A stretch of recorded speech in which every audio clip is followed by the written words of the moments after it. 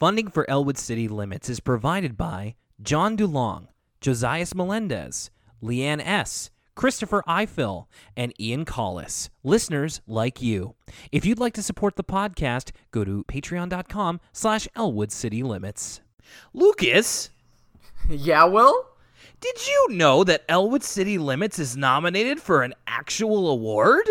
What? And it's not the award for worst podcast? It's actually the award for best podcast in Halifax? Who could have seen that coming? The Best of Halifax Awards 2018 are coming up very, very soon. Lucas, how can people vote for Elwood City Limits to be the best podcast in Halifax? Well, first of all, I want to thank everybody for helping us get nominated in the first place, and if you've done that, then you're familiar with the process. All you have to do is go to bestofhalifax.com and then pick the news and media category. All you have to do is scroll down to Best Podcast and vote for Elwood City Limits. You just have to type in your email and you're all signed up, and this really helps us out. It's an honor to even be nominated. So please, for the month of August, vote for Elwood City Limits to be the best podcast. And when's the last day they can vote? The last day they can vote, it's essentially August 1st to September 15th. All right! Woo! Funding for Elwood City Limits is brought to you by Facebook, Facebook.com/Elwood City Limits, Twitter, @ECL Podcast, Tumblr, ElwoodCityLimits.tumblr.com, email, ElwoodCityLimits@gmail.com, and by contributions from listeners like you. literally at ElwoodCityLimits.libsyn.com. Thank you. Cha-ching, cha-ching, baby.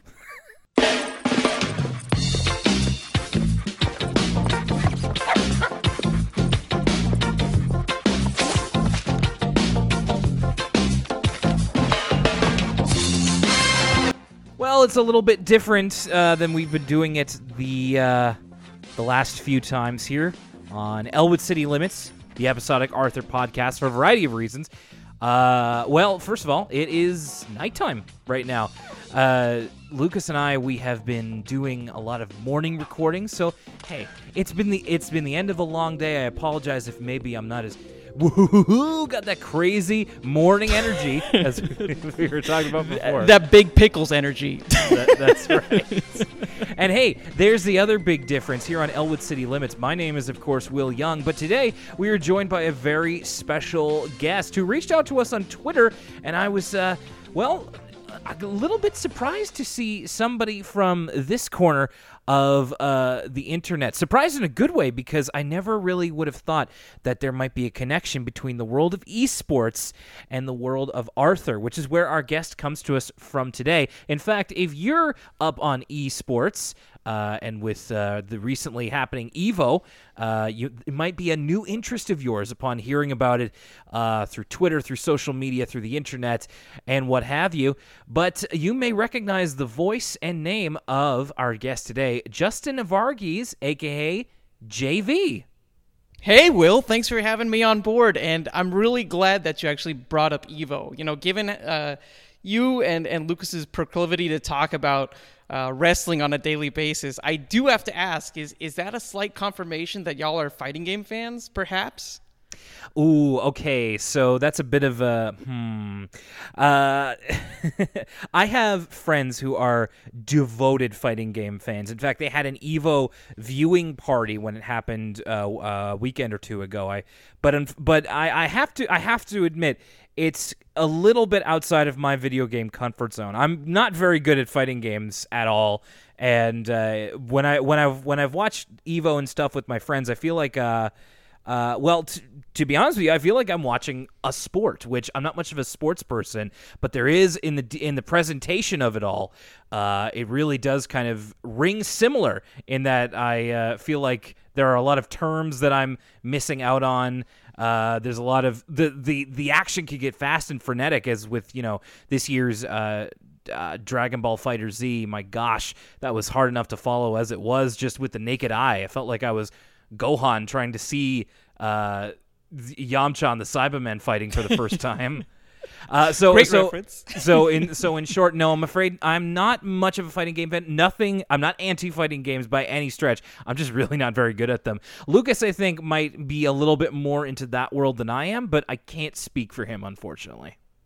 Yeah, I suppose when it comes to my actual experience as a player, I'm more akin to platform fighters. Smash, especially for the Nintendo 64, has been a really big part of my life and was definitely where I got my start in commentary in the esports world. But I love watching traditional fighters, especially at EVO in particular. I mean, I think it's just the size and the scope of EVO in general, and the general narrative, right, of having somebody who has to cut through literally a myriad of competitors, right? Like you look at a game like Dragon Ball FighterZ, for instance. I think there was over 2,500 competitors in that game alone, right? And for at the very end of the day, for there to be one champion of that pool of 2,500 people, I mean, that to me is absolutely incredible. And the fact that ability to be a champion is open to anybody, right? Who can, show up to the venue and pay the venue fee, I think speaks volumes to the inclusivity of the fighting game community in particular. It's a really, really, really unique experience for sure. What really speaks to me about the fighting game experience, it's not for me, but I can see why it works. It was all the stories that came out of EVO about, Sonic Fox and all the kind of stories that were happening. For me, it kind of has the same representation in my life as my feelings on MMA, where it's something that I wish I was more into because I can see the stories, I can see the characters, I can see the action, and really see how they work for the people who love them. But I already have professional wrestling, and that really scratches that itch in a way that specifically works for me. So unfortunately, it is a little bit outside of my grasp, but I do really enjoy hearing about them, and especially the narratives at play at an event the size of EVO. So I'm glad that we started off about that. Now, were you involved with EVO at all, or have you been in the past? No, I tend to just watch EVO as a spectator more than anything else. To be frank, a lot of the commentary that I've been doing in the past year or so isn't really as fighting game oriented. I've been blessed to have had opportunities to work with DreamHack and with Blizzard on a couple of things. So it's definitely been a shift for me in regards to what I do cast. But that being said, I'm definitely a really big fan of just taking an EVO in whatever method I can. And typically that's on my couch or at my computer, though in more recent years, it's been really cool to see Street Fighter, for instance, on ESPN of all places. So very, very cool, I think, seeing just the growth of esports as a whole and in particular the fighting game scene. Just finding all these new mediums to really broadcast their mecca of events. So I guess we can say that it's a not yet for working at EVO, but never say never. That would be a guaranteed draw for me, as if JV was commentating at an EVO. Just like, oh man, got to tune in for that. Well, we go from fighting games, which we were going to talk about at some point, for goodness sakes, but well, let me pivot by asking you, what's your experience with Arthur? Because it was on Twitter, actually, that we kind of found each other, and I had the familiar. I think it's the same way that Jordan Taylor and I kind of initially got hooked up of just like, oh, there's an Arthur podcast, gotta listen to all of these, and then you kind of put your best foot forward there. So what's your experience with Arthur? Well, with Arthur, I think that my story is very similar to many 90s kids who never had cable, in the sense that I would come home from school every day, and on the weekdays, it just happened to coincide that whenever I'd eat the snack that my mom would prepare for me so lovingly, Arthur would be on. And so I've been watching Arthur probably from the very, very early 2000s onwards. I'd say at least 2001 onwards. And I kind of kept up with it all the way until I got to college. Now, when I went over to college, I was a total cord cutter, to say the least, so I didn't really have access. So a lot of my Arthur knowledge in general is, I'd say, a little into the second voice arc, I guess is how I describe it. Okay. Or as my brother and I discussed it, it's when he goes into puberty, but then reverses puberty to a significant degree where his voice is even higher than the original voice. Yeah. But regardless, I think that Arthur has always held a really, really special place in my heart. And so for me to stumble upon an Arthur podcast of all things, I think it was just such a blessing, to say the least. And myself, as well as some of the friends that I've shared it with, have had a great time listening to it over the past couple of weeks. So it's been a lot of fun. It's been a good time for sure. Well, I'm certainly glad that you found us, and I'm even more glad that you've decided to be a guest on the show. So today we are indeed tackling one of the mainline Arthur episodes here in Season 4. We're coming up to the end of it. I feel like I say that every episode. I'm just like, oh, we're getting close to the end. I'm pretty sure that next week is the last episode of Season 4, or next ECL episode. So we really are close to the end now. But we're starting off today. So I sent you the link for, I usually send Lucas or whoever's co-hosting with me the link, and then just like, here's the episodes we're talking about, make sure you do notes and everything. And you took a look at it and you were like, oh, this is the Bobbin episode. Yeah, I mean, I knew right away. What is that thing? I'd say in the Arthur Infinity Gauntlet of still culturally relevant things, or at least things that I've taken away from Arthur, to a lesser degree of Jekyll Hyde and having fun isn't hard when you got a library card, Arthur Fist meme, etc.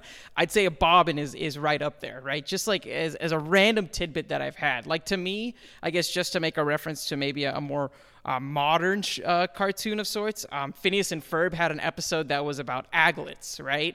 Which is like the bit of plastic that's at the end of a shoelace. And it had a very similar effect on me that the Bobbin did, in the sense that it's like you hear the word in the context one time, and you have like this bit of trivia that's just embedded into your brain for the rest of your life. So that's how I knew right away it's the Bobbin episode.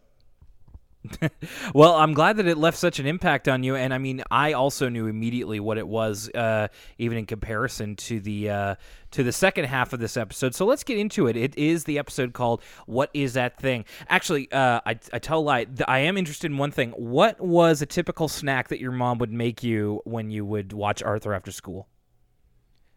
Oh man, how much time do you have? Okay, so this is a multifaceted question for sure, right? Me being, being Indian, you're akin to all sorts of different snacks, right? So that could be something pretty standard, some PB&J, and some chocolate milk, maybe a grilled cheese, but then also some occasional, South Indian dishes, like erchi, which would be essentially fried beef with coconut is, I guess, the rough translation of it. It's really good stuff. Let me tell you, people tell me all the time, they ask me, hey man, what's a really good Indian place that I should eat at? And I give them the same answer. None of them here. They're all garbage. You have to go to my mom's or to my aunt's. That's the only places that you can get good Indian food in the Dallas area. I'm sorry. And if that shot's fired at one of your listeners who happens to own an Indian culinary establishment, step up, man. I'm just saying. JV is calling out all restaurateurs in the Dallas area, especially those of Indian cuisine. Step it up. Get good. No, I know exactly what you mean, because my part of my family is Polish Ukrainian, and I'll tell you this: there is no major retailer of pierogies out there that can make them as good as my mother can. So I absolutely understand your struggle, at least in the sense of food there. I think we're both just biased, right? And I'm sure that that's probably something that's shared among most people, is you just can't beat your mom's cooking, you know, especially whenever it comes to those staple dishes. Oh, it's just an unwinnable matchup. It's literally an unwinnable matchup. Man, oh man. Good thing I ate before we started this, or else I'd be getting hungry. Okay, so what is that thing? It was one that we immediately recognized, and the episode starts off with cold open of, as we like to say, Arthur Ferris Buellering to the camera. He is talking about how some objects can be particularly versatile, and they can have different uses. In this example, it's like old tires can be used as tire floats and tire swings. They're like located at like a local lake or swimming hole or what have you. Binky uses a reed as like a spitball. We also get a flashback to caveman times here. I think this might be our first instance of cave varks in the show so far, and it's of the cave version of Arthur, the prehistoric Arthur, who is creating fire with like a bow and arrow and by using friction. So what did you kind of make of this cold open, JV? So many things. First off, and something that I'll allude to later on as the episode progresses, because I think it's a shared theme, is the Arthur universe. The people there seem to have a balance of incredible premonition and the worst reaction times I've ever seen in my entire life, right? And I think that's really evident, especially whenever you jump a little bit ahead and DW says, I know what a big brother can also be used for, right? And Binky, over the period of 5 seconds or so, says cannonball, drops down, splashes Arthur where DW's perfectly crouched, behind him. And I thought about that interaction in particular, and I try to pay attention to the rest of the episode to see if there are any other instances of that. And sure enough, there are. And I'm sure we'll deep dive into that later on. One thing in particular about the cave scene, first off, once again, huge props to the animators doing an excellent job of capturing a new Arthur aesthetic and doing it really well. It reminded me of the contest episode with them experimenting with different animation styles and still doing a great job regardless. But one thing in particular that made me laugh really hard with the cave flashback in particular was Arthur saying, one of the world's greatest geniuses of all time discovered fire, and it's literally Arthur, of course, being that guy. And the beautiful follow-up callback with DW bringing out the fire drill hat. That was incredible. Absolutely incredible. Arthur does have a streak of egotism in him that comes out in his kind of worst moments. I was thinking back to this. It was oh gosh, I don't remember the name of it. I think it was in season 3. Go back to the previous ECL episode for this, kids, but it was Arthur kind of being the big shot when his dad was making all the desserts, and just like, when your mom's doing at the next bake sale, tell her to give me a call. Oh my God, there's something in particular about Arthur with an ego. It's just come on, man. And I think that the second episode that's tied to this really touches on this, but Arthur is one of those folks, if you were playing an RPG, like, he wouldn't be incredible at anything, right? Like, very, very Mario-esque. It's just middle of the road, like, pretty decent at everything. Maybe I give him a couple of points for reading comprehension, but that's pretty much it, man, to be frank. Well, and not to get into heavy to spoiler territory for a later Arthur episode, but as I recall from the Best of the Nest duo of episodes, he's among all of the roles in the Best of the Nest video game, he's just plain Goose. So he's kind of like your standard action character, just kind of fives across the board, not exactly great at anything, but not terrible either, and which is something I relate with. I relate with Arthur a lot, as if you've been listening to the show, is both a good, kind of a double-sided coin sometimes. A little bit. I will say, if you're looking for the perfect intersection of esports and Arthur, I think Best of the Nest. That'll do it. Can you imagine Best of the Nest tournaments? I can. They would be horrible. It would literally be kids on stage answering questions for like 36 hours. It'd be unwatchable. I'm calling it right now. We're gonna have to get your insight on when we kind of move up to that one. So stay tuned for that one. That's coming sooner than you'd think.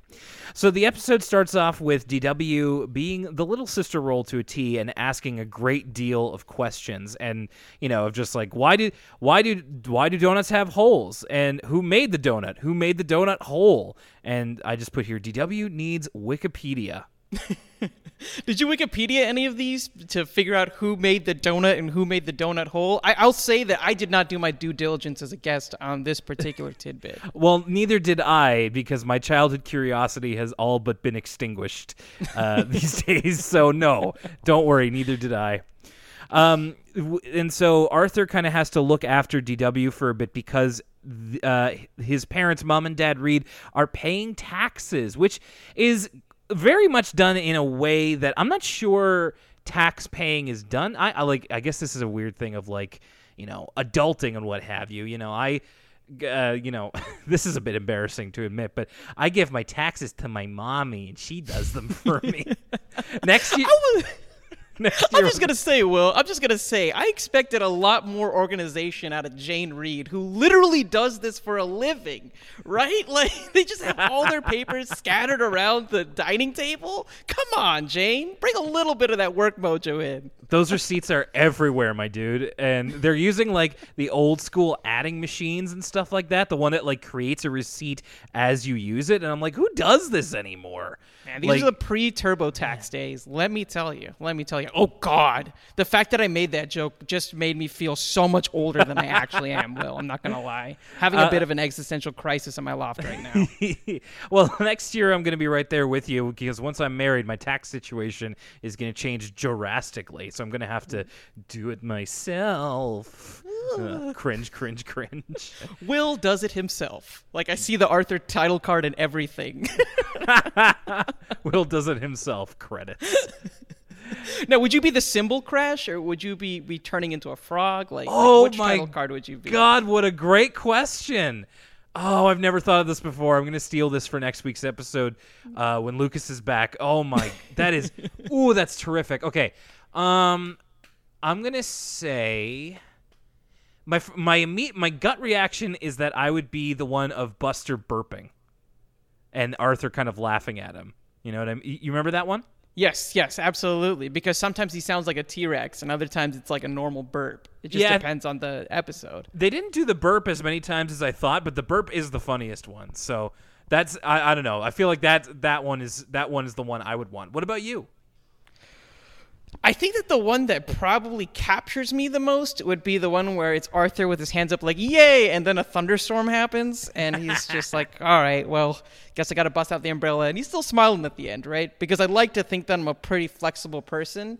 That being said, I feel like the DW accidental creeper one is probably my favorite personal intro. That one's hilarious to me. Nice. When the one where where it's like Arthur taking a bath and she pulls apart the curtain and he literally sinks and you can just see his glasses above the water. Too good. Good. Yeah, that was a good late game addition for that one. Great question. I love it.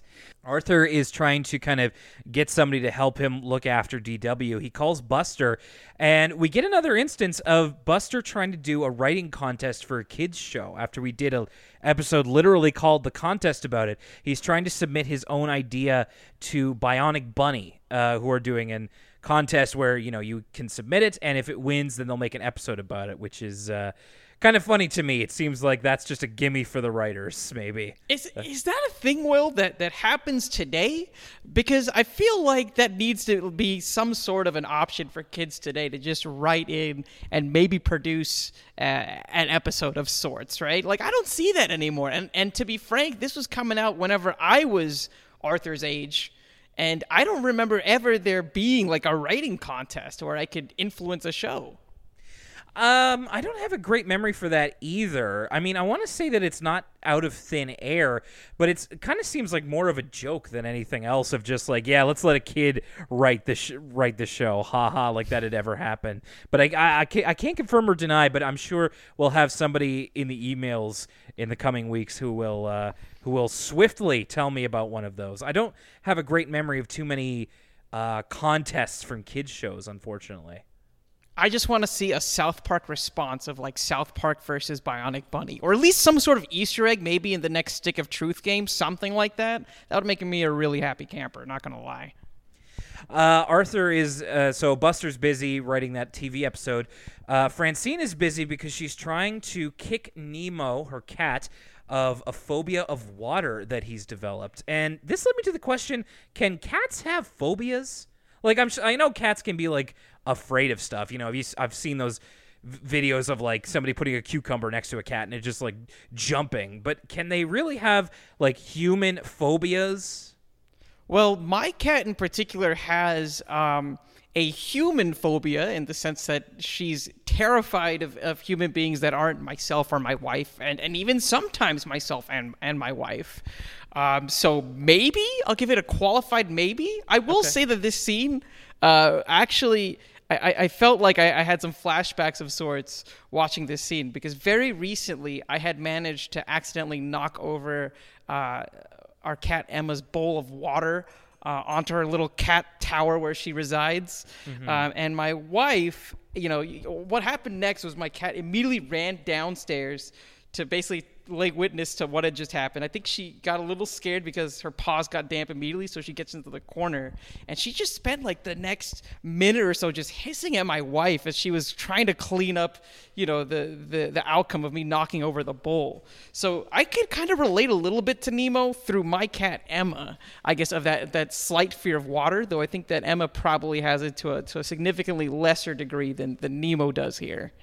Yeah, Nemo, even at the sight of the water in the dish, like jumps up on Arthur's head, and it's sunk into the degree that, like, when Francine removes the cat from Arthur's head, there's like a snapping noise. It was so painful looking. Oh my God. The amount, there's a couple of instances of elasticity, of body elasticity in this episode that definitely freaked me out, right? I feel like, there's got to be some sort of edit in particular that where it's that one scene of Francine yanking Nemo off of Arthur's head, just quickly transitioning to a Happy Tree Friends clip. Like, it was too close for comfort. Muffy's excuse is that her a doll of hers has unfortunately been lost down the sewer, and she's trying to get it back.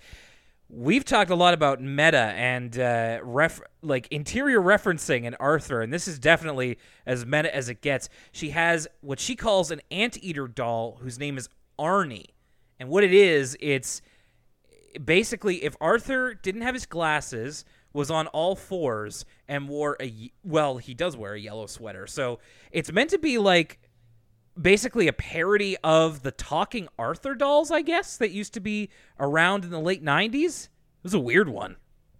It was weird. And for me personally, the scene doesn't make a lot of sense, because you see Muffy just trying to figure out ways where she can retrieve this doll. First off, you're a Crosswire, all right? You literally have money growing on trees. You could just get a brand new doll, right? Wasn't there that one episode where Muffy was clowning on Arthur for almost picking up his lunch that was in the bag that happened to fall out of his locker onto the floor? This is great point. Great point. Right, and here she is totally doing a 180, being like, oh man, I'm so dejected. It's not like my dad could literally Amazon Prime me a brand new doll in an era before Amazon even exists, because Crosswire money is that Crosswire money. Instead, she's just sitting here. But then again, I totally get it, because I think that this is the true John Legend doll. I mean, this looks more like John Legend than even Arthur does. I'm just saying a lot. Good call. Yeah, we're gonna have to throw that one up there on the social and see if Chrissy Teigen takes notice of that one, because I think you might be onto something there. Yeah, and I wouldn't be surprised. John's probably a good dad. He's probably playing with his kids, saying, "Pull my nose." I don't know. That just makes sense to me. Sure. There's a great one here. So Muffy is busy there. Arthur goes to the Brain, who's trying to build a model airplane, a remote control model airplane, but he's having trouble with it because he's missing a part. And Arthur says, "Let me guess, you're just going to take it up. You're just going to sit at home and mope." And the Brain responds with, "No, I'm going to take it apart, send it back to the company, then sit at home and mope." I always appreciate when characters are resolved to feeling miserable. Yeah, that whole sequence was pretty funny to me. And I'm not gonna lie, right? If we're going down this friendship progression of sorts, why doesn't Arthur ever just ask Sue Ellen to hang out, right? Is he still kind of weirded out by the diary and Sue Ellen maybe or possibly not having a crush on him? Like, what's the deal? I feel like going to Muffy pre-Sue Ellen or even going to Muffy before you go to Brain just doesn't make sense to me, unless it's just a geographical thing more than anything else. Yeah, I got no answers for you there. Maybe she's just not in the in crowd yet. She's not part of the NWO original. She's on like the B team. Your guess is as good as mine, but that's an excellent question. He was not Arthur is not lack for friends, so he could have kept going if he wanted to. But who knows? Maybe he was on his way to Sue Ellen's house when he finds, well, what we later understand to be a bobbin. But, all of the kids are baffled as to what it is. Arthur comes across first, and as the episode goes on, we see it go to each kid in turn, and they use it for their own devices. Arthur doesn't really have any reason to use it, but he thinks of a couple things that it could be used for in a couple of imagination sequences. He thinks it could be a yo-yo for leprechauns, who are depicted as like more like Keebler elves than anything else. They kind of they like live in a mushroom. They play the fiddle, and they're doing one of them says, what is it? I'm walking the bug. Walking the bug instead of walking the dog. The shore beats soul and shoes. Yeah. Like, okay, maybe not, the picture of the Irish that we want to paint here, but hey, it's fine? Question mark. I don't know. It may not be fine. It may not be fine.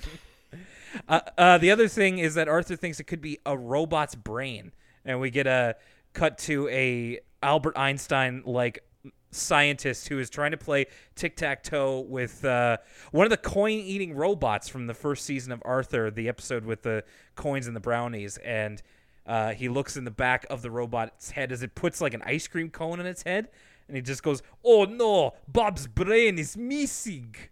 I love that in Arthur so far, it seems like they use the same stock illustration of a really smart older man, but just shade him slightly differently depending on the clip. So this was, I think, the tan Einstein, if you will.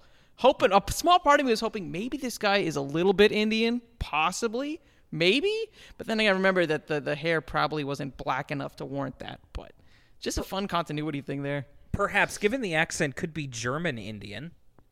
Ooh, German Indian. I feel like that's gonna be a blockbuster film in my greatest dreams, for sure, for sure. I could just see some South Indian dude going ham on some schnitzel. That sounds amazing right now.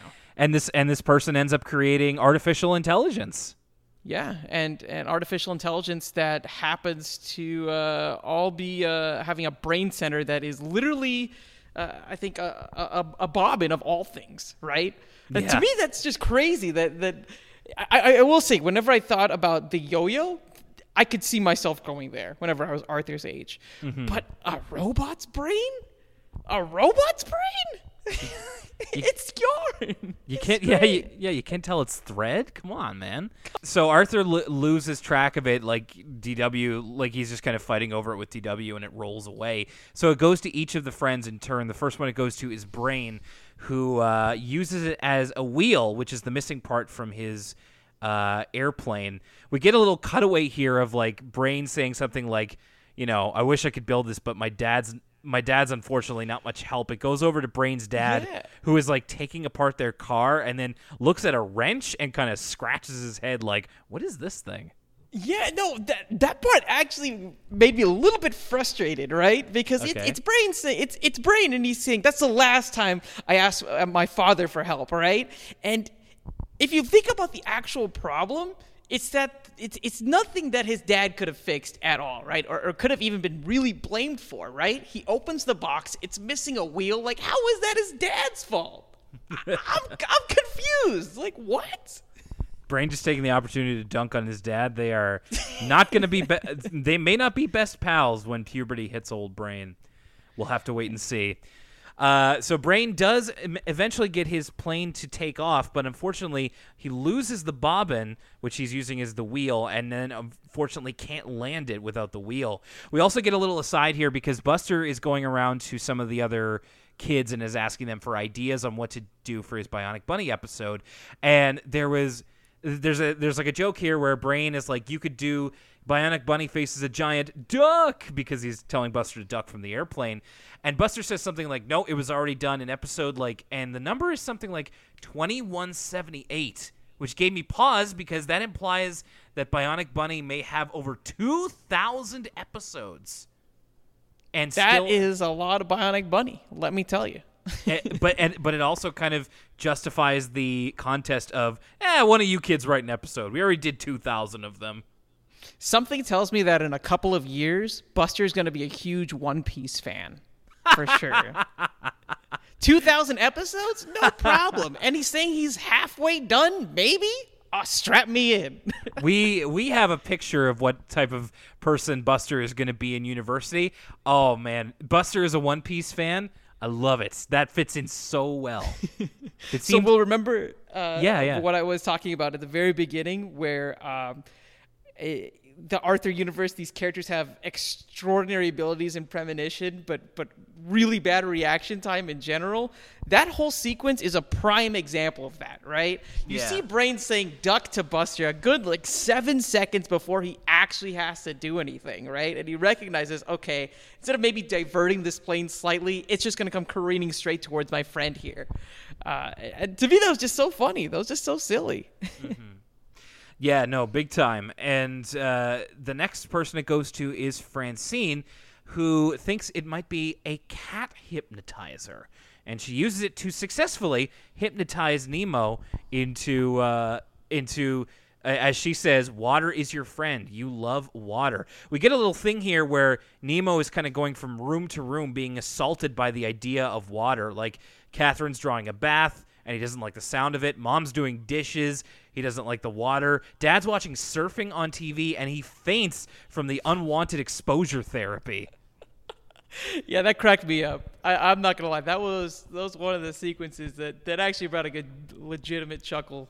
Then eventually, Francine does hypnotize Nemo, and it seems to work, but then a bird hijacks the bobbin and ends up taking it over to Muffy, who drops on her head and in classic Muffy verbiage just says, "Birds are so rude." That very much in line of Muffy, right? But the thought of her, retrieving a toy from a storm drain and giving it a big hug just seems so anti-Muffy to me. I'm sorry, Will. I'm sorry. That's a great man. You're bringing some a fresh vantage point here, because you're right. It was this toy has been in the sewer for goodness knows how long. And she uses the bobbin as a doll rescue rope, which always seemed suspect to me, even as a kid, because she makes a loop and she uses a slip knot, as she says, which her father taught her, and then slips it around the toy's nose. But the toy looks too big to be lifted up by the string of a bobbin. I don't know. It's bringing physics into a cartoon, so I'm already behind before I even start. But I like your point a lot better of how she's just immediately hugging Arnie, who is fresh out the sewer. I will say, I feel like, if anything, aside from the physics element of the doll rope scene, I feel like this kind of mentality is what tricks people into spending so much money on crane games, right? It's like the same concept more than anything else. I kind of get what you're saying there. And so Muffy's is the last one. The bobbin ends up rolling away, and all the kids are kind of looking for it because they want to they want to claim it as their own. Buster's still walking around trying to think of an idea, and a tremendous line here of he comes across a dead leaf, and he says, Bionic Bunny versus a giant leaf. That hasn't been done before. Probably because it's really dumb. And he crushes it. So savage to himself. I love it. And the fact that in the next scene, I guess he actually sees the bobbin, right? And it all of a sudden gets sucked straight into the conflicting narratives of all the different characters that have come across the bobbin is a really fun scene to watch play out as well. Yeah, because they're all making their case for why it worked for them, and then also taking the air out of everybody else's cases. It's not a cat hypnotizer because that's dumb. It's not a doll rescue rope and all this kind of stuff. And Brain is still piloting his airplane in circles because he still can't land it. And as they're fighting about this, Mr. Ratburn comes up on a bicycle in his casual Sunday duds. He's got it's the same thing he wore in The Rat Who Came to Dinner, the one where he stayed over at Arthur's place. And but just in his casual duds. It was interesting to see him outside of his normal outfit. And he says, actually, it's a bobbin and it's mine because he was using it for a puppet show. that he invites them all to go see. And he bikes away with the bobbin, and then Brain's plane unfortunately crashes in quite a harrowing moment. It's a terrific mess of a crash, and they all kind of give the Taps salute to it as one final goodbye.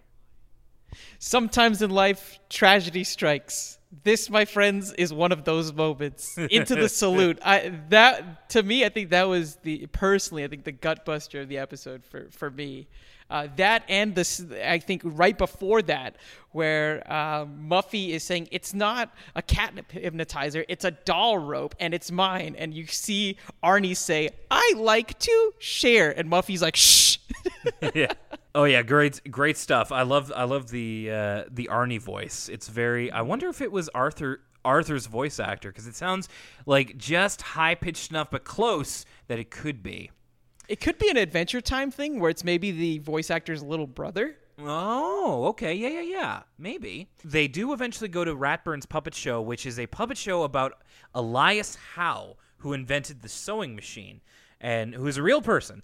And Mr. Ratburn's puppet shows, we've seen them before, but this is really complex because he's not only doing the marionation for the, I don't know if that's a word, for the puppets, but the puppets are also like handling a realistic sewing machine, and like they have realistic props for it too. And it's quite the sight to see. It's a complex thing.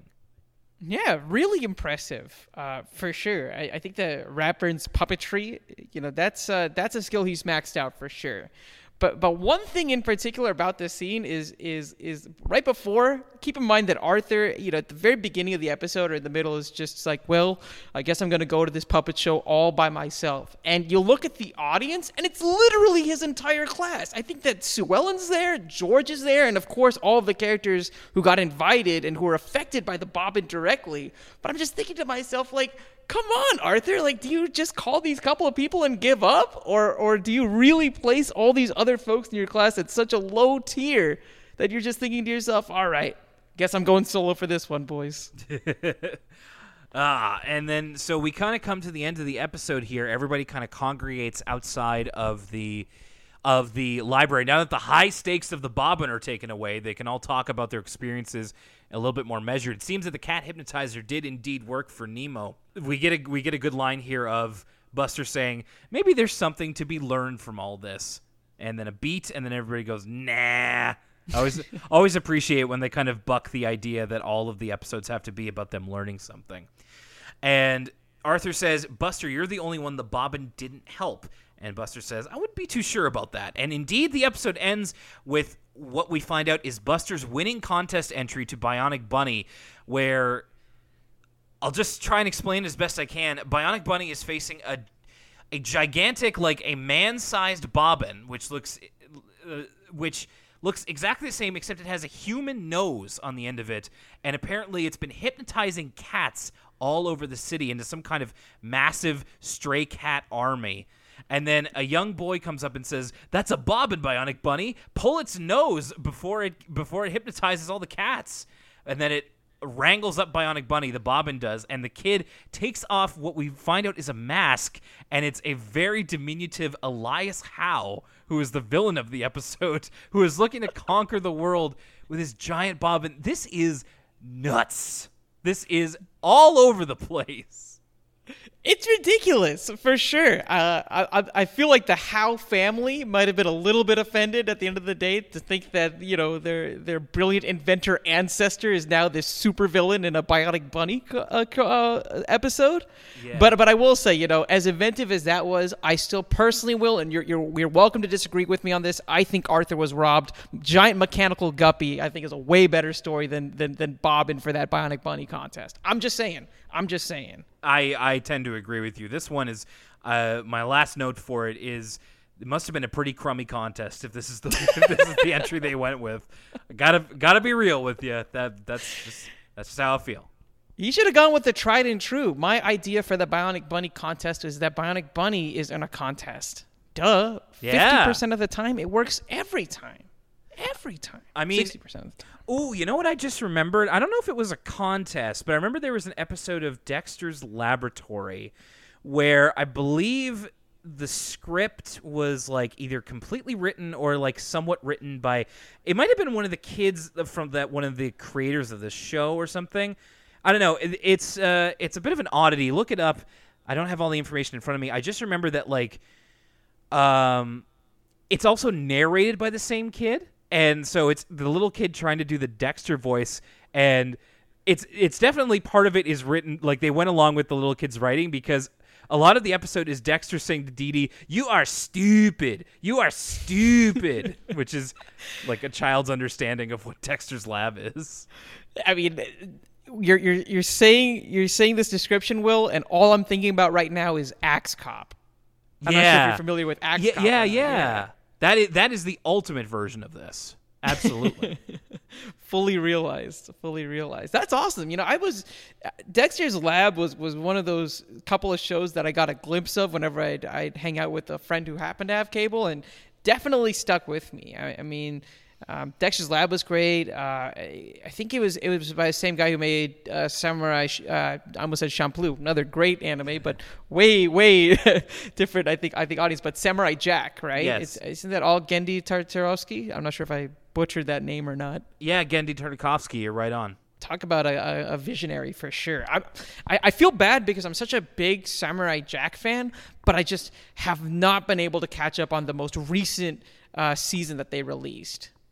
I've made mistakes in my life, and one of them was as a kid deciding that Samurai Jack was too boring and not watching it the rest of the way. I know because I was a dumb kid and I didn't know any better because I wanted, I saw, a samurai gets taken to the future and I was like, oh cool, I bet there's a lot of fighting, but it wasn't as action packed as, I don't know, Beyblade or God knows wherever I was watching, the stuff that really stood the test of time. So did you see how many robots died in that pilot? There were so many robots, man. You're not wrong, but I guess it was too slow for me.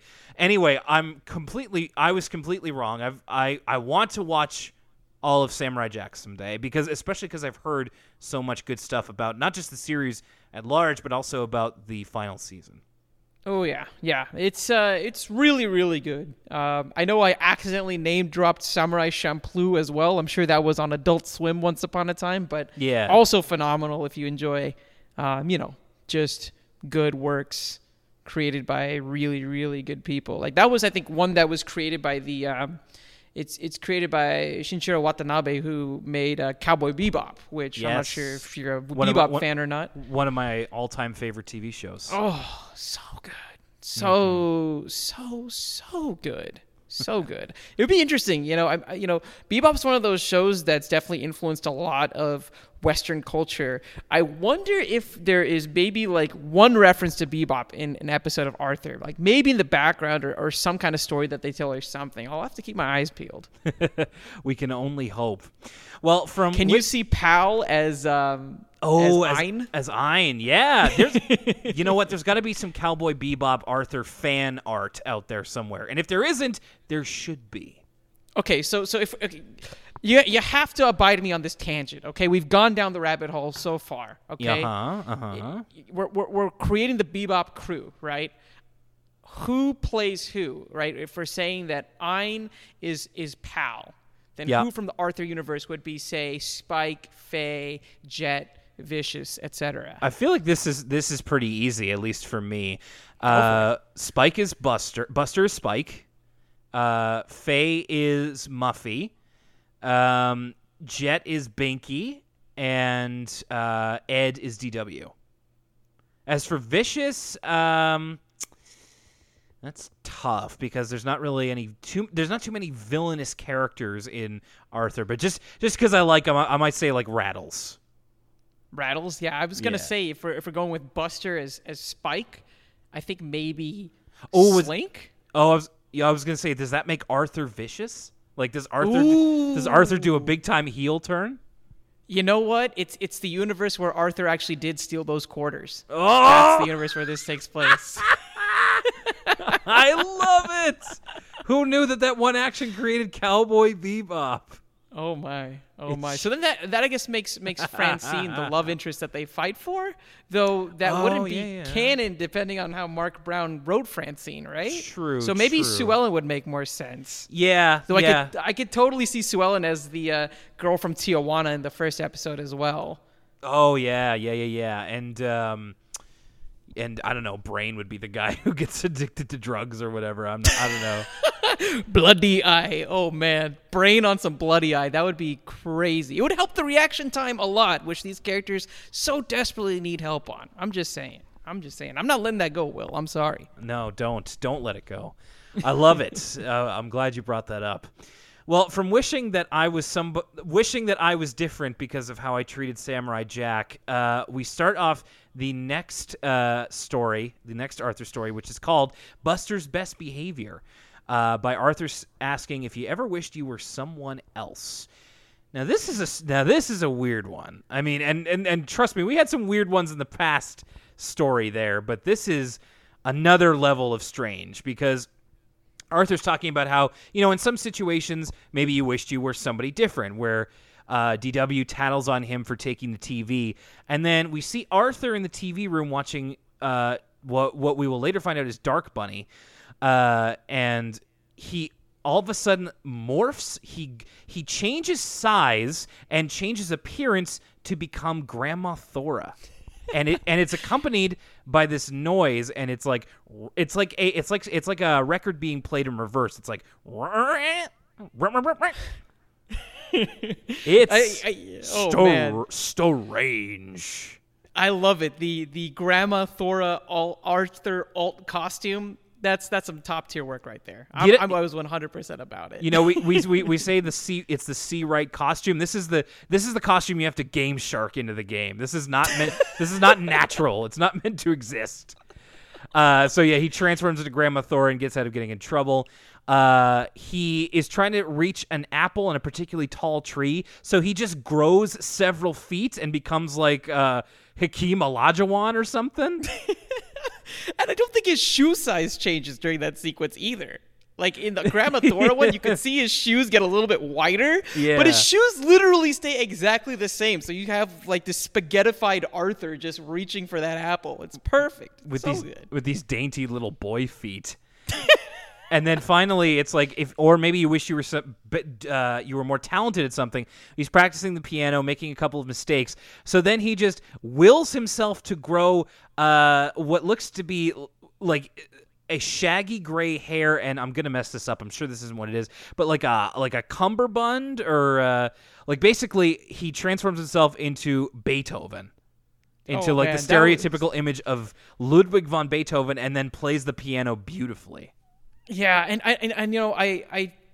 I saw that it was Beethoven. I tried to be a good guest and bring some extra knowledge to figure out what it is that he plays. And I asked a couple of my friends who played a lot of piano, and the consensus was that it's not anything that was composed by Beethoven necessarily. It's just a short blurb that was created for TV, basically. So it would have been cool to see Arthur go ham on some Moonlight Sonata or something like that. I'm not sure if that's still Beethoven, actually. I myself did not personally play piano. It's my favorite Beethoven, actually. But I must commend you for doing research where I could not be bothered 2 years into this podcast. See, that's the thing, right? You have so much clout as like a definitive voice in the Arthur game, right? And I'm like the young MC trying to get some skin in the game here, right?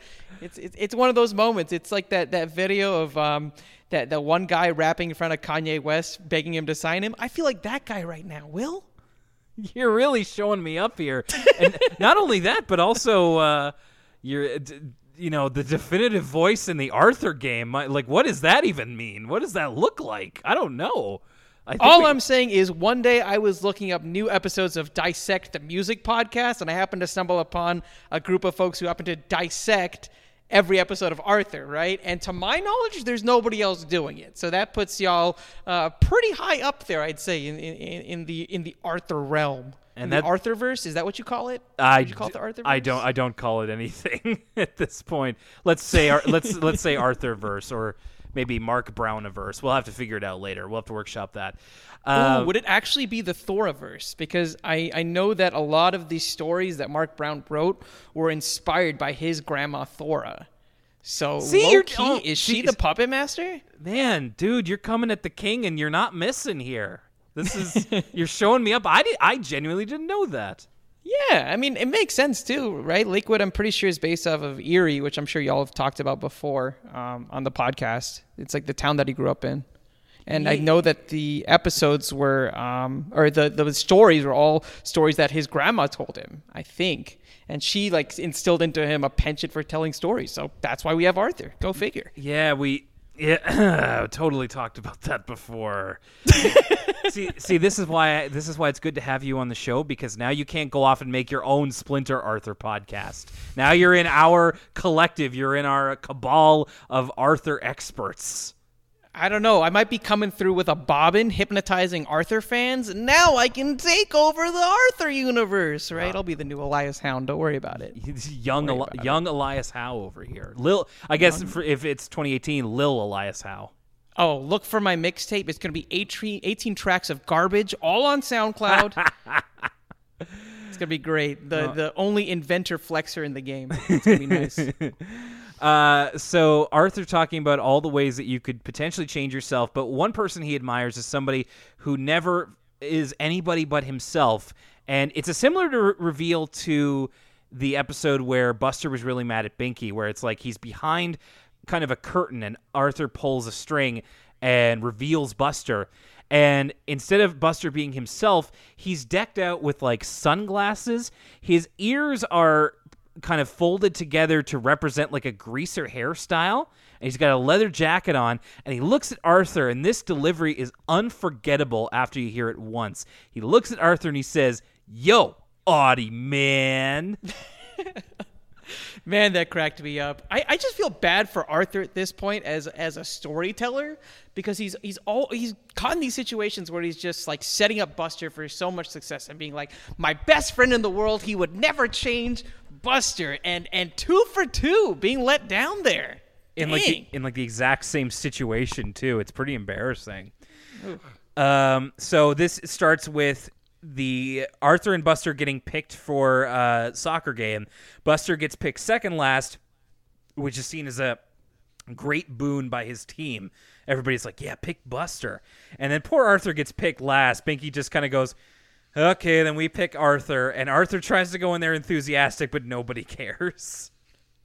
I just want to say, Will, really quickly, before we go any further, can we talk about how mismatched these teams are, right? Especially in the context of soccer. So I'm much like you. I'm not much of a sports fan, but I know enough to be dangerous from time to time, right? So if you take a game like basketball, right, that's a strong link sport in the sense that how well a team does is typically determined by how good their strongest player or players are, right? Yeah. So case in point, the Cleveland Cavaliers, right? LeBron James is just such a god-tier player, and literally everybody else on his team is garbage. But because basketball is a strong link sport, he can consistently get them to the finals, right? Now, you contrast that with a sport like soccer, which is a weak link sport, right? Where how well you do is actually determined by your worst player, right? And it's not a sport where you could have one star player that all of a sudden can just magically carry you through all these games. Case in point, Ronaldo, right, at the World Cup most recently, had an incredible, one of the most beautiful PKs I've ever seen, right? One of the most beautiful free kicks I've ever seen. But his team does not make it past, I think, the round of 16, maybe the round of 8, right? So that preamble aside, you jump into this team, and I'm looking at Binky's team. These people are stacked, right? You have Binky, who in the season before they were talking about with Francine about how Binky should be able to make the travel team this year, no problem.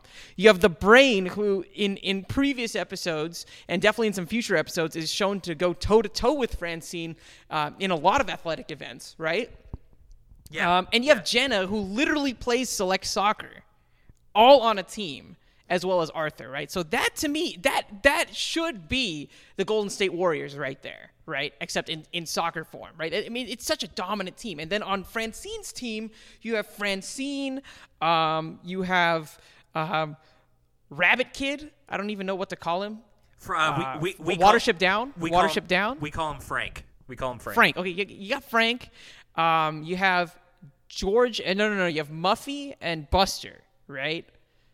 And to me, I'm just thinking to myself, there's no way, if you really look at like how good each of the characters are in certain sports, that Francine's team should even have a chance. And you see this sequence of them just absolutely bodying Binky's team. Like Francine, literally, I'm sure Francine probably has scoliosis in the Jump Forward episodes, or if there's an Arthur grown up, because of how hard she was carrying that team. It's ridiculous. Okay, a couple things here. First of all, this is exactly the kind of commentary and insight that I would expect from someone at your level, JV. Second of all, that was fascinating to sit under the learning tree of just like I'm like we've talked about, not much of a sports guy. Also talking in the wrong end of my mic, and but. I totally get what you're saying, and that makes a lot of sense. And man, oh man, we gotta. It's gonna be tough schedule wise, but we gotta get you and Lucas on the same show, because I feel like he would be, when he listens to this episode, he's gonna be all in for the talk about basketball. Oh yeah. I said, I only know enough to be dangerous, right? I'm sure me and Lucas could probably go on a lot more diatribes on hip hop in particular. But I think it'd be a good time. I would love it. Hopefully we can make that happen someday. Francine's team, who Buster was with, end up winning the soccer game. It's just a little bit of like a minute of uninterrupted soccer. And the theme here for the first part of the episode is that Arthur is very congratulatory and in admiration of Buster, who's his best friend. He's like, man, you guys played great. And Buster's like, well, it's actually Francine who did all the work. He's kind of downplaying his own involvement. We get a cut to the school band room where all the kids are playing their instruments, and like Binky's doing a bit of improv, Sue Ellen's doing a bit of improv, and then Buster comes in with shave and a haircut, and Arthur, very easily amused, busts a gut at shave and a haircut. Which he thinks is really funny, but Buster plays it off of just like, nah, Binky and Sue Ellen, they're the ones who are really good. And the last thing is that they have a project for Mr. Ratburn's class about like the underwater food chain or something like that. And Buster's project is a picture of a shark eating a license plate, whereas he sees like, the brain has created this awesome like mechanical demonstration of how a fish's food chain works. Arthur's really impressed by Buster's shark, but he just says, that's just a dumb drawing, like when he sees what the work everybody else has done. So he's really down on himself. And that kind of leads into the theme of the episode. Buster has a really relatable problem here that he's talking to with his mom about feeling like he's not the best at anything. Like he doesn't have a thing, which is something that I still kind of battle with to this day, of all the mental problems that I've admitted on this show. One of them is just like feeling like I don't have a particular speciality, whereas I see a lot of people with it. Anyway, that's kind of one of the main driving forces of the motivation for Buster in this episode. Well, I gotta ask, did your mom comfort you by saying that you're the best at being her sweet, cuddly little boy? Yes, probably something to that degree. And I feel like I've also come to Jenna, my fiance, with this before, and she hasn't called me her cuddly little boy, but has definitely said like, you're the best at being the cutest. And I'm like, thanks. Oh man, I will say that even though this is very clearly geared towards kids, there are definitely those moments when I was watching this episode and I was like, sometimes it do be like that though. It really does. I feel like it's such a relatable thing that especially when I talk to adults these days, right? You talk about like a midlife crisis, and I feel like as the generations go on, it's not just the midlife crisis in the 40s, but the mid-20s crisis and the mid-30s crisis, etc., that people go through. And I feel like it's all really common sentiments. And could this be like one of the early Arthur episodes that's talking about depression, perhaps? Dude, my life is a crisis. Well, Lucas and I have always said that the best Arthur episodes are the ones that are still relatable, no matter what age you're at. And I don't know if they've necessarily tackled, this subject necessarily, but there have been past episodes where it's like, wow, this really hit close to home, and in a way that's completely different from how we viewed it as kids. And this is no different. This is very much the same way.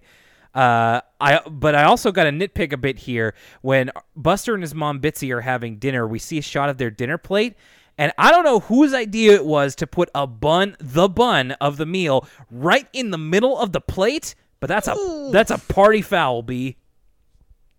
You know what, Bitsy, bless her. She's a great reporter, I'm sure. Not the best at plating, right? This is one of those moments where I think she'd be chopped immediately if she was on any sort of Food Network show. Immediately. Yeah. Immediately. But meanwhile, Arthur is still, very, very much, he looks up to Buster in a way. He thinks he's really funny. He's like, when he's talking to his family, he's still talking about how great shave and a haircut is, which, man, once he hears like comedy rap, he's gonna lose. Once he hears The Lonely Island, he's gonna lose it. DW hears him talking about Buster so much of this, like, again calling him Bumpster, but of just like, this guy sounds great. How about he lives over here and Arthur goes away forever, or something like that? To which Mom and Dad are horrified, and DW says, I just want everyone to be happy. Am I the only one with family values? Such a beautiful scene. Yeah. And I love the continuity there of DW consistently mispronouncing any of Arthur's friends' names. I tried to listen again to see if she would call Buster Bumpster again in the episode, but I think that this is the only time that she does. I think the other time she just refers to him as that kid. Mm-hmm. So it's pretty funny. Yeah, and so this is an Arthur Buster episode because Arthur's dueling motivation with Buster is that he wants to be more like Buster because it seems like everybody loves him. Everybody really likes Buster, and Arthur just wants to be loved. And I was like, oh man, this is getting way too close to home. Talk about me relating to Arthur. Just like, man, we become more and more one every single day. I'm starting to think maybe Arthur maybe influenced my life more than I'm willing to admit. And it kind of seems strange to me that Buster didn't realize that he is the funny guy. Yeah, and not just the funny guy, but the food guy as well, right? Yeah, he's like two things. I mean, maybe it's a case where he's still kind of wallowing in the defeat to Camp Meadowcroak in that pie eating contest in the Renaissance Fair episode. Yeah. To Glenbrook. Yeah, but yeah, to Glenbrook, yeah, and maybe that's what it is. But there's literally a sequence, I think, in season 6 where Buster enters a pizza eating contest, and people are like, "Oh man, here comes the ringer," because you see this man literally eat an entire pizza in one bite, right? How can you look at those skills, at that skill set, and be like, "I'm just not really good at anything"? I don't know. Yeah, well, that's, to your point about depression, sometimes that's what it can do. It just takes away your vision of yourself. But that's maybe reading a bit too much into it. So they're both, Buster is determined to find something that he can be the best at, even though we already kind of have two things that he is the best at. So I don't know. He tries to be like the sports guy by kind of emulating Francine. He tries to like kick a soccer ball X amount of times in the air and like gets to maybe 2 and hits himself in the head and doesn't want to be the sports guy anymore. I do 500 every single day to warm up. Oh, me too. One thunk. Whack. Arthur's enlisting the help of Brain to figure out what it is that makes everybody love Buster. And Brain uses a simple mathematic formula that between Arthur and Buster there is a difference, which he names element X. And he's trying to communicate to Arthur that they don't know what the difference is. And Brain says discovering that could take years and millions of dollars in research. Maybe millions of dollars in calculator money that Brain dropped on that TI Infinity or whatever. Like, what buttons does he push to make it so that it's an aardvark and a rabbit on the display of this calculator equaling X, right? Like, that's got to be some advanced. Like, if there's even a way to jailbreak a calculator, like, I couldn't even believe that sequence. Yeah, it's like we're barely able to write boobs on a calculator, but he's able to get a whole man on there. Yeah, I put his human calculator here too. Arthur is trying to find out what the difference is between him and Buster, and which eventually leads him to where he comes back. Buster's still trying to be the sports guy, so he tries to kind of take on the Francine role in a soccer game, but basically keeps running into Francine and screwing her up so that they end up losing the game, apparently big time, and just kind of gets in her way. So he decides he doesn't want to be the sports guy. I'm going to say, Will, there's this one particular part in this sequence, right, where they're both saying, I got it, right? And they go for the header, and Buster happens to hit it first. It bounces off of Francine's head and gets into the goal, and Francine's like, Buster, you scored on your own team. I'm just going to go ahead and make the subreddit now. Buster did nothing wrong, all right? Clearly that was Francine's fault for poor positioning more than anything else. Like, think about what had to happen for Buster to head it and for it to ricochet off of Francine. Like, that means that Francine probably was nowhere near the ball in the first place unless she has, like, the mega leaps, right? And she has all of a sudden amassed the ability to teleport.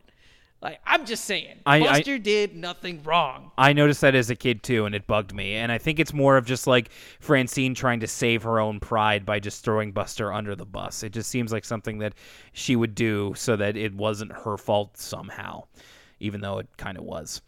So Buster thinks he sees Muffy showing off a new dress of hers, a new skirt, and like ensemble, as she says. And Buster's like, maybe I could be the fashion guy.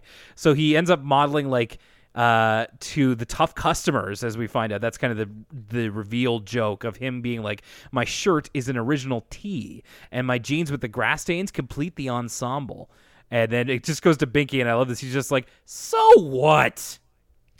You know how you flip offended. his reaction from "so what" to something where he's totally on board? Yeah. And it's Buster's key mistake is that he didn't slap a Supreme symbol on there, right? Ooh. That's all you have to do for male fashion. Just slap a Supreme symbol on anything, and it works. That's how you go from "so what" to what? Yes. Exactly. That's the whitest thing I've ever said, ladies and gentlemen. Very much so. I'm gonna let it slide this time around. I'm teasing. I will say though, right? Yeah. If we had to have a conversation on how Buster would dress in the future, what are we looking at, right? Are we? I guess we're more akin to like maybe Jughead and Riverdale as like a Buster outfit, or. Yeah. What are we looking at? Yeah. Well, we've seen the flash forwards as we've brought it before, the contest episode. He's kind of like got the jeans. He's got like a bomber jacket kind of thing going on. So that seems to be his style. You know, kind of keeping it casual, but also kind of a retro cool almost with a bomber jacket. I'm just saying, maybe Buster just has to have a couple lessons on the color wheel, right? Then he could have some fresh threads, make it really rock at Lakewood. I'm just saying. Now, I'm literally the worst person to consult about this, and I'm not sure, Will, if you can relate to this or not. Yeah. But I feel like being with my wife is the only reason why I can dress like an adult. No, I don't. I still don't dress like an adult. My entire closet is wrestling shirts and shorts, so I dress exactly like how you would expect a wrestling fan to dress. No, sometimes I can clean up okay, but that is almost entirely, and to your point, due to my fiance just being like, wear this because I'm wearing this dress. And I'm like, you got it. I could not care less about what I wear. Yeah, there's definitely been a couple of occasions where I've shown an outfit, and I've asked my wife, like, what do you think about this outfit? And she's like, yeah, I mean, it looks good if you want to look like a watermelon. Savage. The honesty that you can only get from the people truly close to you. We get a couple more Buster interludes here. He thinks maybe he can be the smart guy, but Brain asks him to confirm a theory about black holes, and Buster immediately, like, his eyes go wide and he just screams because he is so out of his depth. I love that sequence so much. And I feel like there had to have been maybe like another instance of of Buster like pretending to be smart or posing to be smart. I just can't remember off the top of my head. It's definitely him like mimicking Brain's like hand on the chin sort of thing. He's just trying to like be smart by association, but completely failing.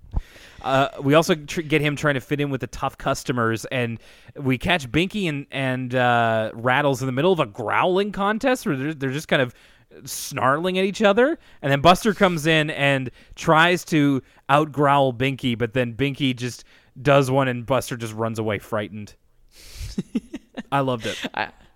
Man, and intimidation, definitely not high, I think, if we're looking at character traits for Buster. Not his strong suit. Probably much better if he sticks with charisma more than anything else there. Mm-hmm.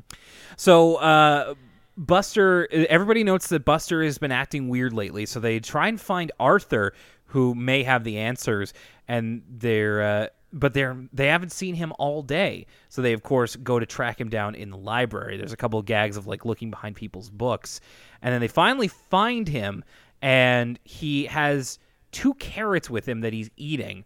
And he even makes a joke here of, my definition of a well-balanced meal is a carrot in each hand. And you can kind of glean here that Arthur is trying to emulate Buster in order to emulate the same love that people have for him. In fact, Mumphy says, I think we found Buster.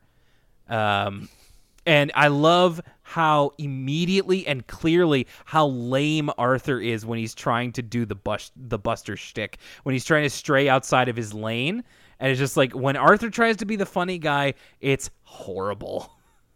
It's already been proven. I'm pretty sure this happened last season, or maybe the season before, where Arthur tries telling a joke in the cold open and butchers it entirely. Like, how many times does this kid have to learn his lesson that, that style of clowning isn't for him? I'm sorry. Well, there was an entire episode called Arthur the Unfunny. So, I mean, people think they can be comedians just because they can, get a couple of hearts and maybe a retweet on Twitter, but Arthur's just not meant to be a comedian.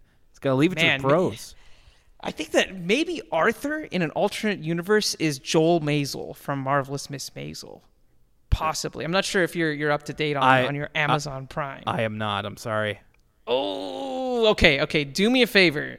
I have a feeling that you and your fiance are going to really enjoy it. Marvelous Miss Maisel, great show. But the pilot, the main character, her husband, is trying to strike it out as a comedian, and he's just basically taking jokes that he's heard and delivering them much worse than the actual comedians who came up with them, right? So I could totally see Arthur kind of in this sequence doing more or less the same, right? Where he's just taking jokes that he's taking in from like a joke book and then just giving, less than Buster standards of delivery on said jokes. So, and then we finally get to Buster's revelation of that if he's trying to find his thing, he should be like somebody he admires. And the people he names are Arthur and Abraham Lincoln. We even get like a little cutaway of Buster as Abraham Lincoln, to which he says, "It'd probably take me years to grow a beard, but I can be like Arthur."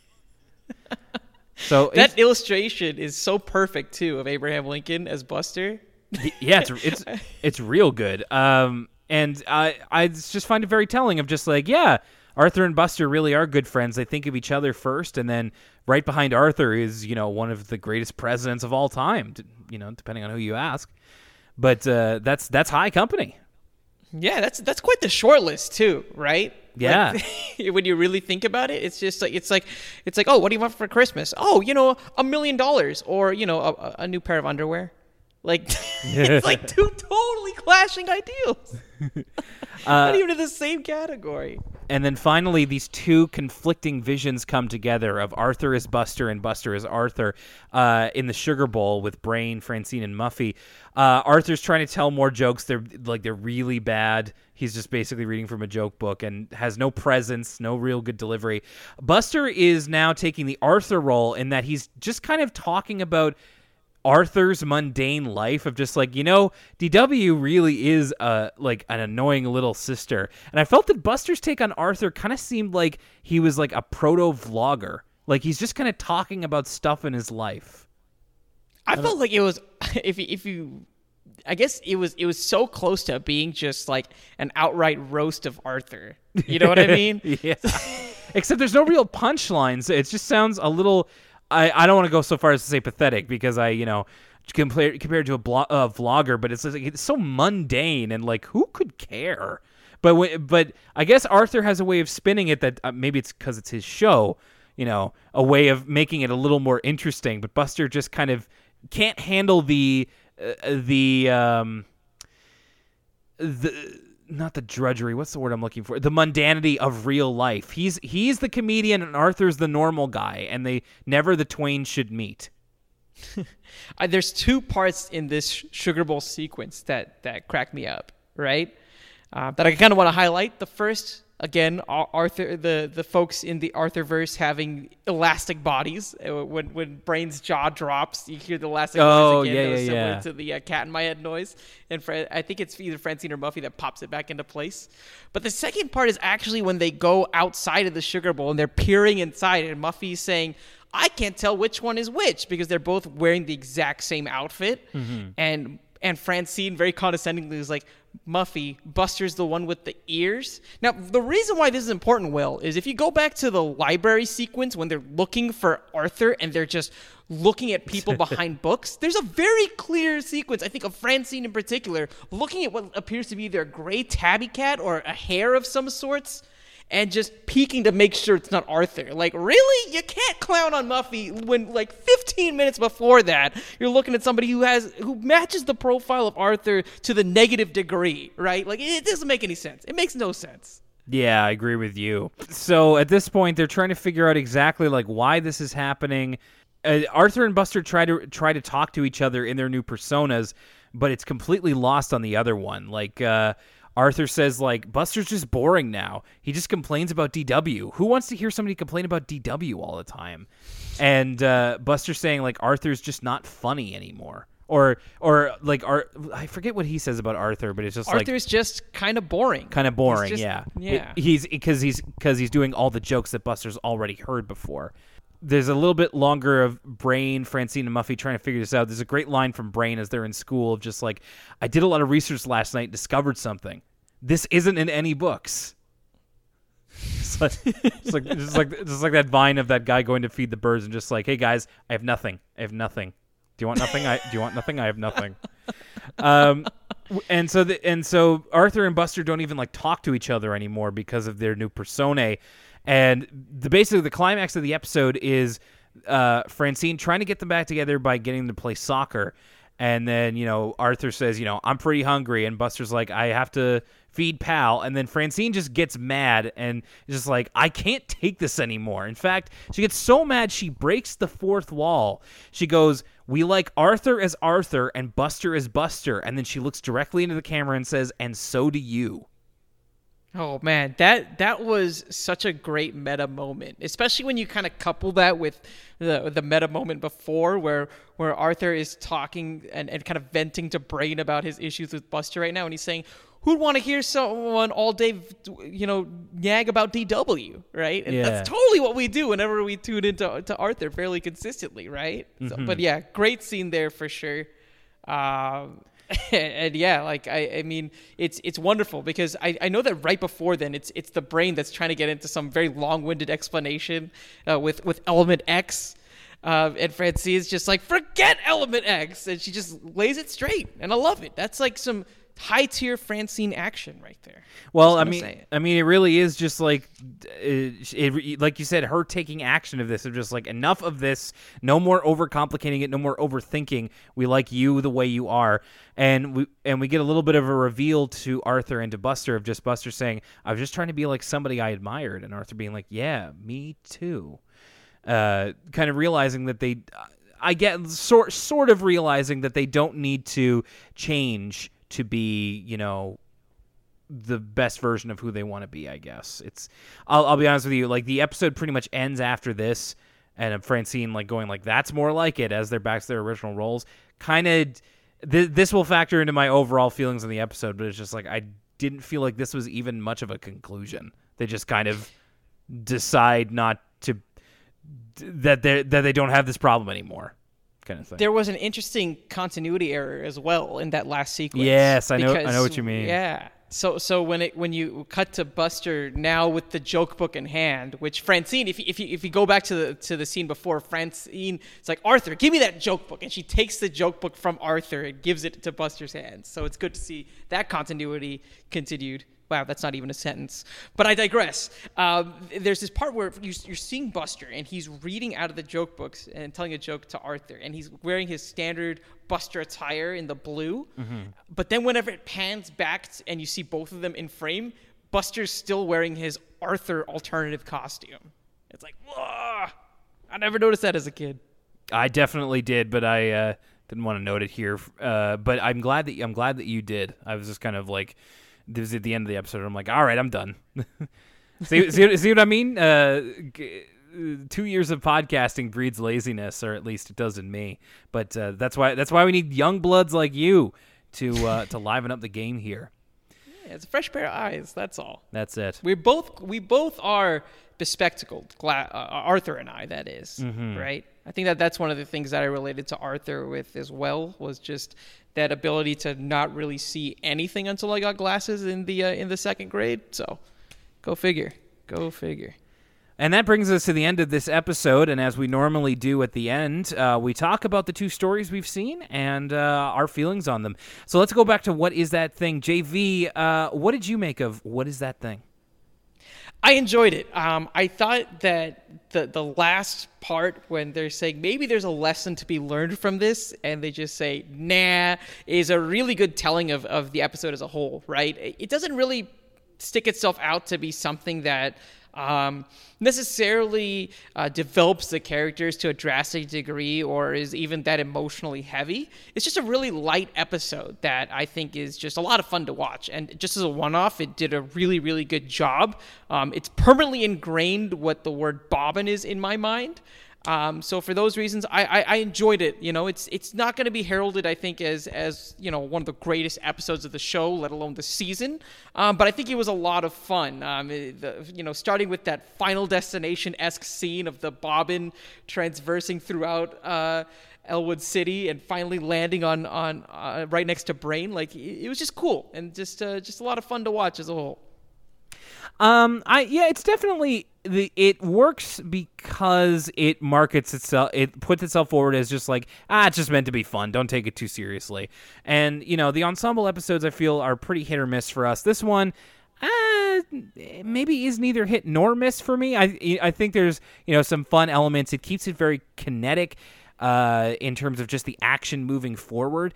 It's not exactly consequential, which, you know, I kind of was talking about before, but at the same time, it's, you know, it's a pretty easy 10 minutes. So it's hard to not recommend, especially if you have any nostalgia for it like we do. And some of the visuals are pretty fun too, of just like the different ways to use a bobbin, which you probably never thought of before.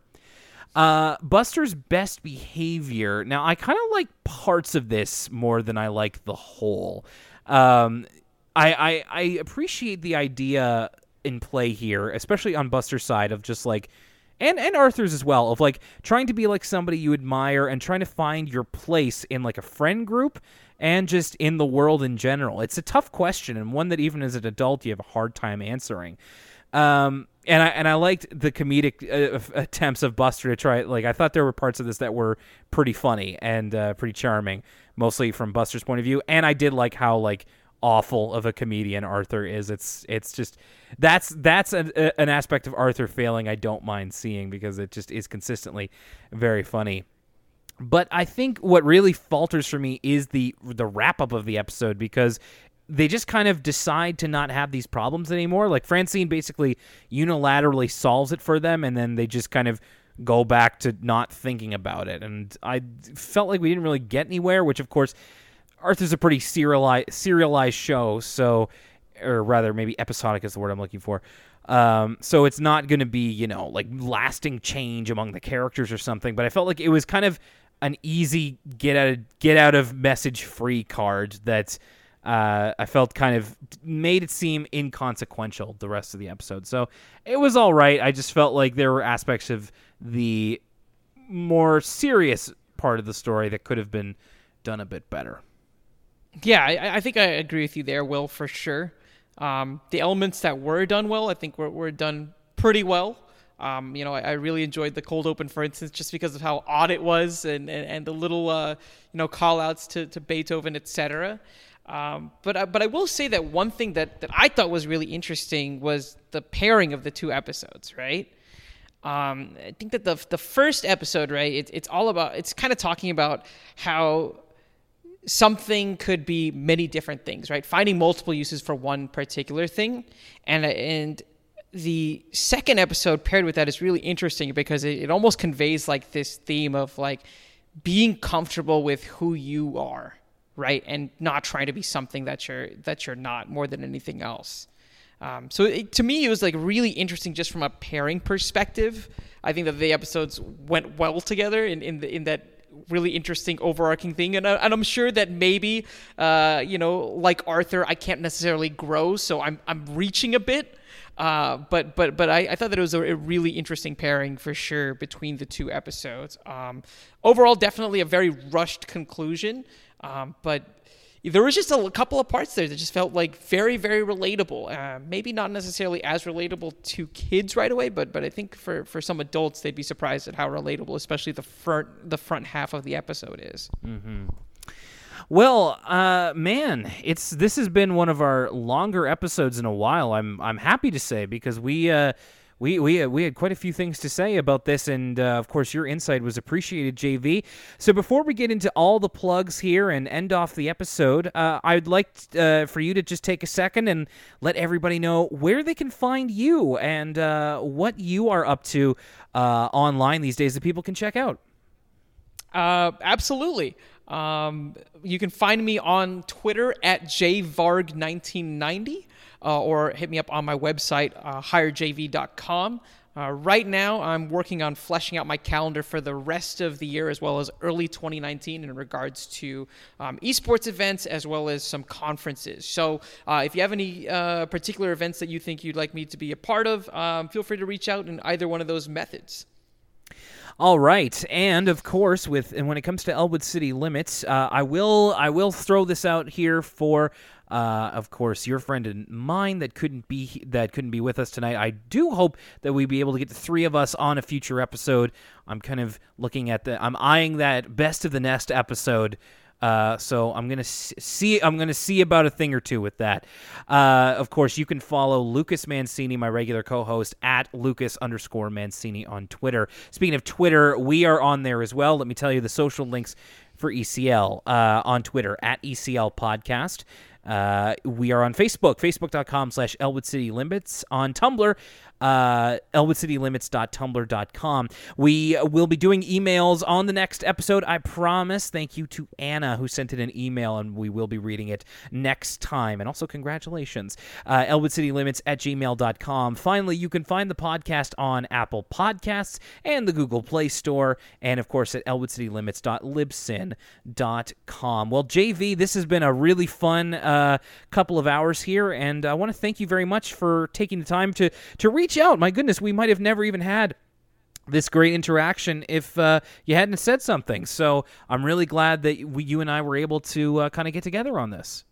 Yeah, I appreciate you, Will, for letting me slide into the DMs there and kick off this conversation. Honestly, I just wanted to talk with some really in tune Arthur folks about Arthur. So to actually come onto the show has been definitely a blast, and it would be really cool to be able to do it again with Lucas as well.